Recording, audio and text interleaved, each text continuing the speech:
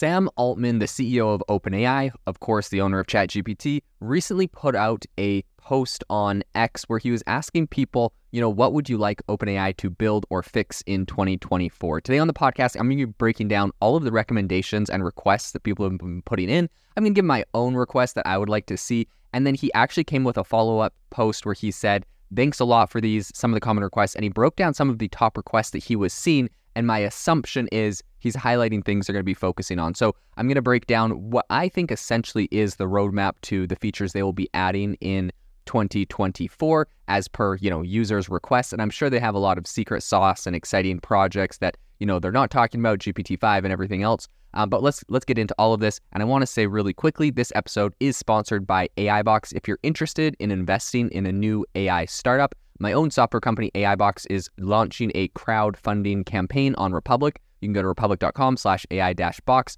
Minimum investments are $150. I'll leave a link in the show notes to that if you're interested, but let's get into the episode. We gon' bring it to you just like that. Welcome everyone to the future. It's AI Chat, bringing you the interviews and giving you info to be in the know from tech company CEOs of. Rock with us, bet you gon' come back. I'm just saying the facts. This is AI Chat.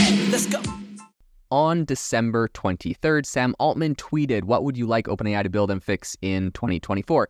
And, it's kind of funny. He immediately followed up by saying, wow, way more requests in the first 2 minutes for AGI than expected. I'm sorry to disappoint, but I do not think we can deliver that in 2024. So I just wanted to get that off the table right at the beginning. AGI is not coming in 2024, but we are going to see some other exciting things, and the other requests were pretty interesting. After doing this whole post, which I personally think is a fantastic way to get, user feedback and just ask them what they want on a public forum like X or Instagram or wherever else, your customers are, he got a ton of responses. Let's break down, because he followed up the tweet by saying, thanks a lot for these, some common requests. And I'll go through the list, and then I'm going to talk about each of them.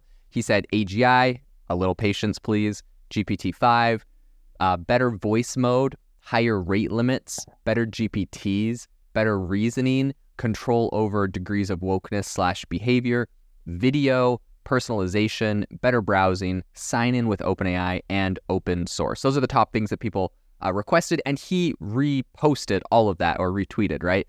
So I think it's interesting, the fact that he retweeted this gives me the opinion that these are some things that are, if they're not immediately on the roadmap, they're very closely looking at, right, if he's talking about them. So, of course, AGI, a little patience, please. This is what he said. And I think we really can't expect that isn't going to be happening next year. And I actually already made this prediction earlier when they essentially came out with a conference that's going to be happening at the beginning of 2025, like a super alignment conference helping, discuss how we're going to deal with AGI, blah, blah, blah. And when I saw that, I was like, okay, if they're putting a conference for 2025, with this as the main focus, there's no way anything's coming out, they're not pushing anything out before that anyways, if that's when the conference is planned for. So I think that was kind of my first clue in on that. So second thing, obviously, is GPT-5.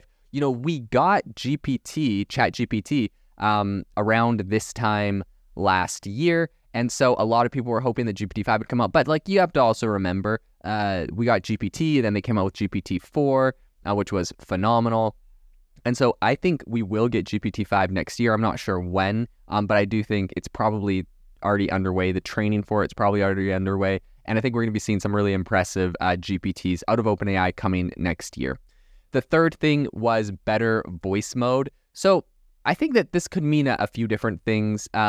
We have a really cool feature on the app, if you've used it before, where you can essentially use your microphone and talk to ChatGPT, and it will talk back to you. So they have some pretty solid voice AI tools on there. And I'm assuming that people want more features, more types of voices, or it to be faster. We've also seen some really incredible demos this year from companies like Air AI, who are doing live, essentially it turns into a salesperson where someone could be talking with it and it could be replying in real time. And there's a couple different hacks that they use in order to do that. One of them being that it's when you get ChatGPT to say something, it's got to generate the response, and a lot of the tools that were previously built were taking those generations after they were generated and then turning them into an audio file and then sending them over to you, and there's latency and time and all of that. So some of the hacks are that I think 11 Labs solved, and maybe Air AI, is that essentially when a GPT is generating a response, word by word as it comes out, the voice thing is automatically reading it and streaming it like directly, so it removes the latency. So I think we're going to see some impressive things out of OpenAI based off of some of the technology that we're seeing in like the voice mode area. The other thing people ask for is higher rate limits. I mean, this is going to be a request that will go on forever. And to be honest, I'm not even so concerned about higher rate limits, right? Meaning you can put in like an entire PDF of a full book into ChatGPT and get it to like find bits and pieces from it. I don't care so much about the rate limits. I mean, yeah, it would be cool. I'm sure you could do some cool projects if you have them bigger. What I'm more concerned about is even with its current rate limits, I still think it struggles to find specific things within a document, or like, I'll put in like, here's an article I wrote, write me 3 tweets, and here's like 5 tweets I've written. Write me 3 tweets based off of the content of my article that are like similar to these other tweets I wrote. And like, sometimes when I just give it like a huge piece of data, it just struggles to do like more than a simple task, So I don't know. In my opinion, better than higher rate limits. I think just doing a better job with the current rate limits it has. The next thing that they want to see is better GPTs. Now, I take this a couple different ways.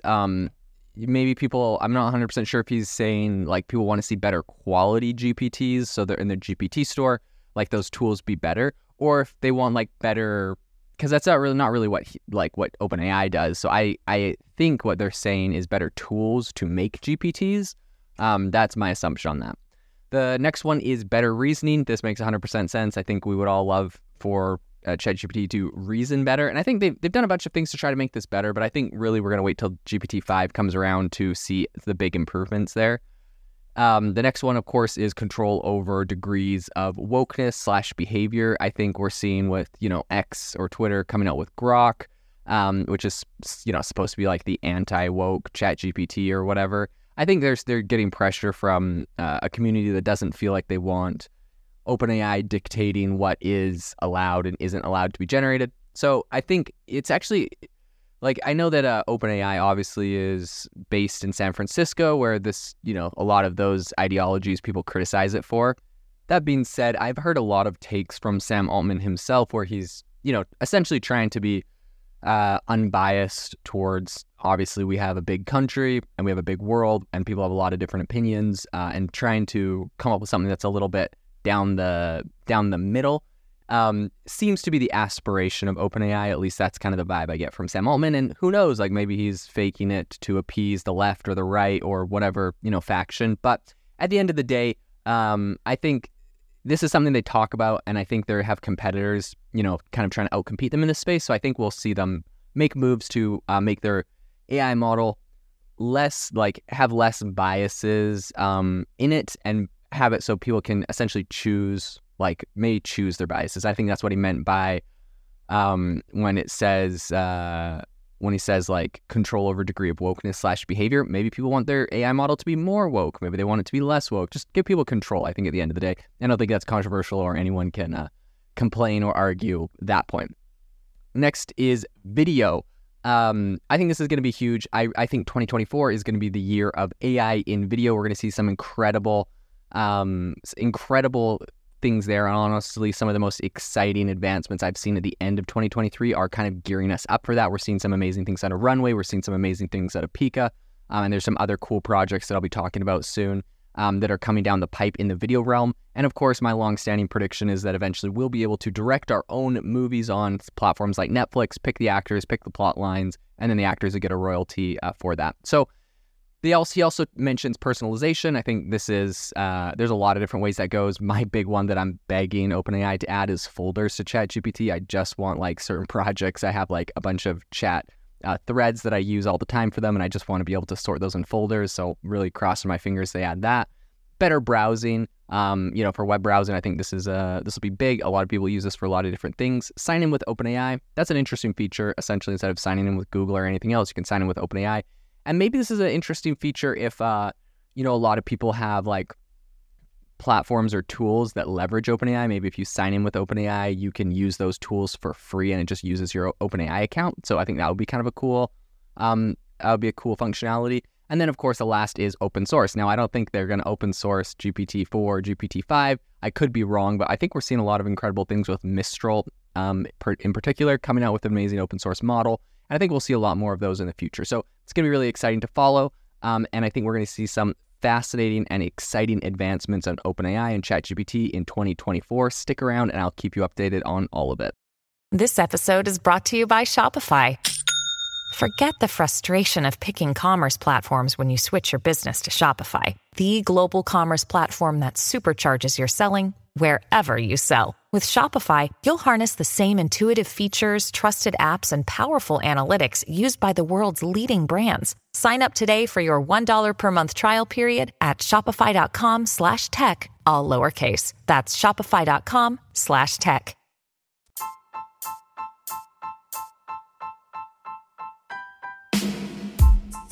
Thank you for listening to the AI Chat Podcast. If you enjoyed the podcast, I'd appreciate it if you rate me wherever you listen to podcasts. And if you're looking for an innovative group of AI enthusiasts, make sure you check out our Discord channel and also our Facebook community. It's obviously a lot more interactive than a podcast where we can actually share software tools, prompts that we're using in everyday AI. I'll leave a link for those in the description below.